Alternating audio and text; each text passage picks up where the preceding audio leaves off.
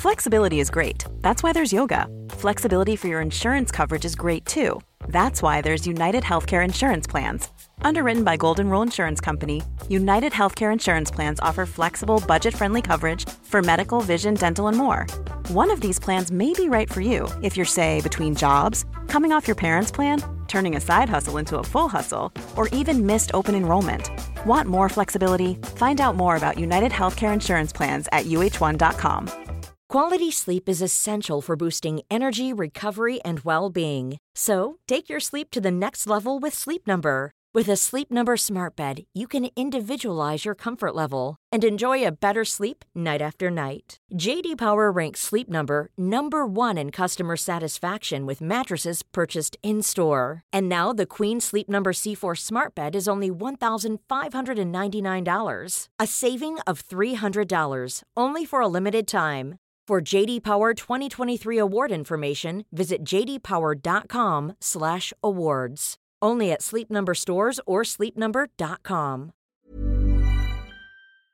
Shane McMahon's return to WWE ahead of WrestleMania 32 was an unexpected shot in the arm, boosting ticket sales and interest levels ahead of a pay-per-view that was really struggling beforehand. And even though his lockbox storyline was never actually resolved, Shane and the other people on this list probably should have called it quits after the showcase of the Immortals. Hi everybody, I'm Andy from What Culture Wrestling, and here are 10 WWE legends who should have retired at WrestleMania. Number 10, Shane McMahon, WrestleMania 32. WWE's king of heavy sweat and potato punches faced The Undertaker at Mania 32. Inside the lockbox he introduced before the show was something that would have exposed all of Vince McMahon's secrets, which takes on an entirely different tone in today's context. Nonetheless, Shane was out to take control of Monday Night Raw. Terrified of whatever was in the box, spoiler, it wasn't Brad Pitt's wife's head, Vince invoked Teddy Long to put his own son one-on-one with The Undertaker. Inside Hell in a Cell. The match wasn't good, but Shane flinging himself from the top of the cell made for one hell of a memorable visual. Nonetheless, it was a chance for him to go out on something resembling the top at least, having genuinely helped WWE's WrestleMania business, but take that chance, he did not. Number 9, Kane and the New Age Outlaws. WrestleMania 30. The Shield faced a gang of old fogies in Kane, Road Dogg and Billy Gunn at Mania 30, beating them in about the same time it takes to brew a cup of tea. It was a welcome one-sided shellacking of a gang of old geezers that probably should have served as a way to put them out to pasture for good. Now, in fairness, Billy has since gone to AEW and been a hell of a lot of fun, but Kane has had more unwanted comebacks than a chronic acid reflux condition, and Road Dogg, well, Road Dogg is still Road Dogg. Number 8, Mick Foley, WrestleMania 22. There's a different tone to this entry because Edge vs Mick Foley from WrestleMania 22 is an absolute ripper. Late in his career, Mick was still a fantastic guy at putting younger talent over in these crazy, out-of-control hardcore brawls. And just like he'd done for Randy Orton previously, Mick dragged his beaten-up body through hell just to get Edge over the top. It was a real late career high, and to be fair, had Mick retired at Mania, we wouldn't have gotten the frankly demented six-person tag between himself, Edge and Lita, and Tommy Dreamer, Terry Funk and Beulah at One Night Stand 2006. Still, we got a whole-ass TNA run from Mick after this, which yielded some good stuff here and there, but should probably be scrubbed from memory for the stinking Abyss feud alone. Nothing but love and respect for Mick, but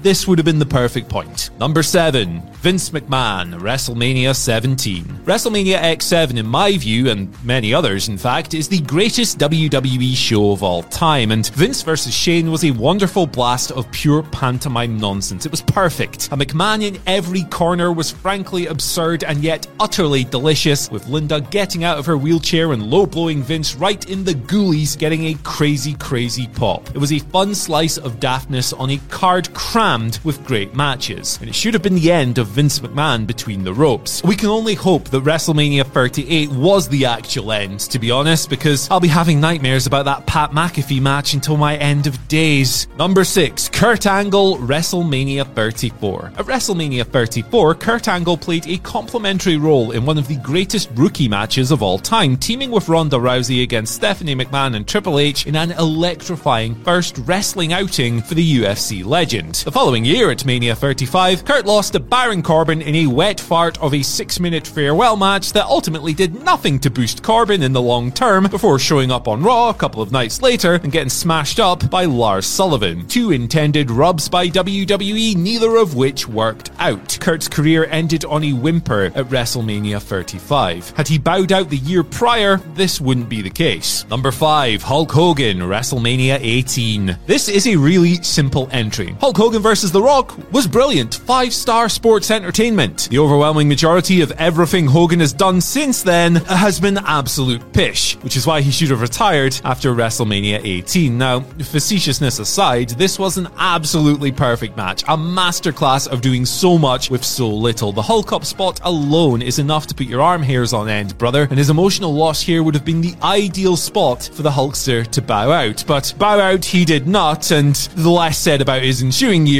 the better. Number 4, Triple H, WrestleMania 32. Nestled deep in the heart of WWE's failed attempts at making Roman Reigns the top babyface in the territory is this. Not the worst WrestleMania match that either man has ever had, but a rough time nonetheless. Triple H painting himself as some kind of authority-endorsed alpha villain, becoming world champion, winning the Royal Rumble and putting Reigns over at WrestleMania 32 sounds effective on paper, but Reigns had been through far too much bollocks as a failed babyface, and the whole thing was far too transparent to work. It was an awkward, stodgy-ass match as well, and although Triple H was frankly magnificent in Ronda Rousey's debut a few years later, most of us could probably have done without many of the self-indulgences that happened after that, or between that and the Reigns match, which sucked. Number 3, The Rock, WrestleMania 28. It has been repeated so many times at this stage that it's pretty much a cliche now, but once in a lifetime should have stayed once in a lifetime. John Cena versus The Rock would have stood as a timeless collision of 2 eras, of 2 gigantic megastars that just missed each other in real time had it only happened once. Instead, WWE, to diminishing returns, decided that they wanted to try and squeeze even more juice out of the program by extending it another year, putting the WWE title on The Rock and having Cena get his win back the following year. All of this accomplished was raising the ire of one Phillip Brooks, wearing the fans out, and a nothing burger of a WrestleMania 29 match that was inevitably less exciting than the first. And then there was the Eric Rowan thing at Mania 32, which, no, just no.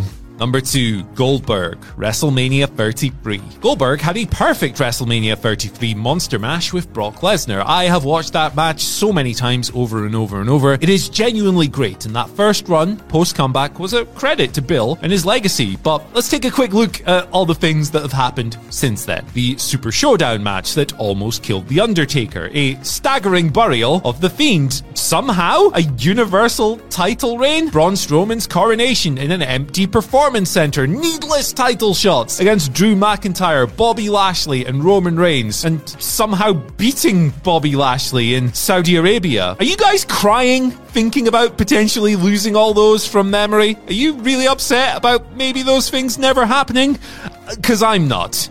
Next, number 1. The Undertaker, WrestleMania 30. One of the greatest WWE storylines in history came tumbling down at WrestleMania 30, where The Undertaker was sensationally toppled by Brock Lesnar, and the streak was over. Whether you think this was the right choice or not, Undertaker's career after that was largely a case of diminishing returns. Now, it wasn't all rubbish. The Graveyard Dogs was an absolute riot, and so was the Boneyard, but there were far more misses than hits. WrestleMania 33 with Roman Reigns was genuinely sad and embarrassing, and the less said about Taker's matches in Saudi Arabia, the better. Apart from the moment where Kane's wig fell off. That was pretty funny. I'd like to keep that. But anyway, as beloved as he still is, The Undertaker has had more near retirements than Terry Funk has had actual retirements. It's all very pro wrestling, and it would be a stretch to say that his legacy has been totally tarnished by these post-Brock matches, but that legacy definitely wasn't enhanced by them either.